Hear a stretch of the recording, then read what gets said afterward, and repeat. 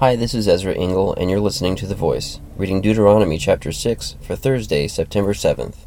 These are the commands, decrees, and laws the Lord your God directed me to teach you to observe in the land that you are crossing the Jordan to possess, so that you, your children, and their children after them may fear the Lord your God as long as you live, by keeping all his decrees and commands that I give you, and so that you may enjoy long life. Hear, O Israel, and be careful to obey, so that it may go well with you, and that you may increase greatly in a land flowing with milk and honey, just as the Lord, the God of your fathers, promised you. Hear, O Israel, the Lord our God, the Lord is one. Love the Lord your God with all your heart, and with all your soul, and with all your strength. These commandments that I give you today are to be upon your hearts. Impress them on your children.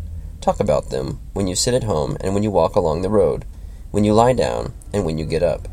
Tie them as symbols on your hands, and bind them on your foreheads.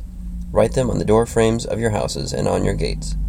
When the Lord your God brings you into the land he swore to your fathers, to Abraham, Isaac, and Jacob, to give you, a land with large flourishing cities you did not build, houses filled with all kinds of good things you did not provide, wells you did not dig, and vineyards and olive groves you did not plant, then when you eat and are satisfied, be careful that you do not forget the Lord, who brought you out of Egypt, out of the land of slavery.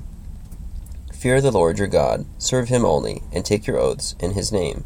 Do not follow other gods, the gods of the peoples around you. For the Lord your God, who is among you, is a jealous God, and his anger will burn against you, and he will destroy you from the face of the land. Do not test the Lord your God as you did at Massah. Be sure to keep the commands of the Lord your God, and the stipulations and decrees he has given you. Do what is right and good in the Lord's sight, so that it may go well with you, and you may go in and take over the good land that the Lord promised on oath to your forefathers, thrusting out all your enemies before you, as the Lord said. In the future, when your son asks you, "What is the meaning of the stipulations, decrees, and laws the Lord our God has commanded you?" tell him, "We were slaves of Pharaoh in Egypt, but the Lord brought us out of Egypt with a mighty hand. Before our eyes, the Lord sent miraculous signs and wonders, great and terrible, upon Egypt and Pharaoh and his whole household. But he brought us out from there to bring us in and give us the land that he promised on oath to our forefathers. The Lord commanded us to obey all these decrees and to fear the Lord our God, so that we might always prosper and be kept alive, as is the case today. And if we are careful to obey all this law before the Lord our God, as he has commanded us, that will be our righteousness." Deuteronomy chapter 6.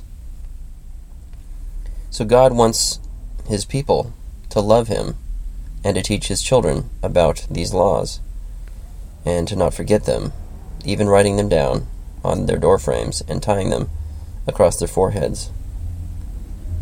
He takes his law seriously, and his children should as well. Thank you for listening to The Voice.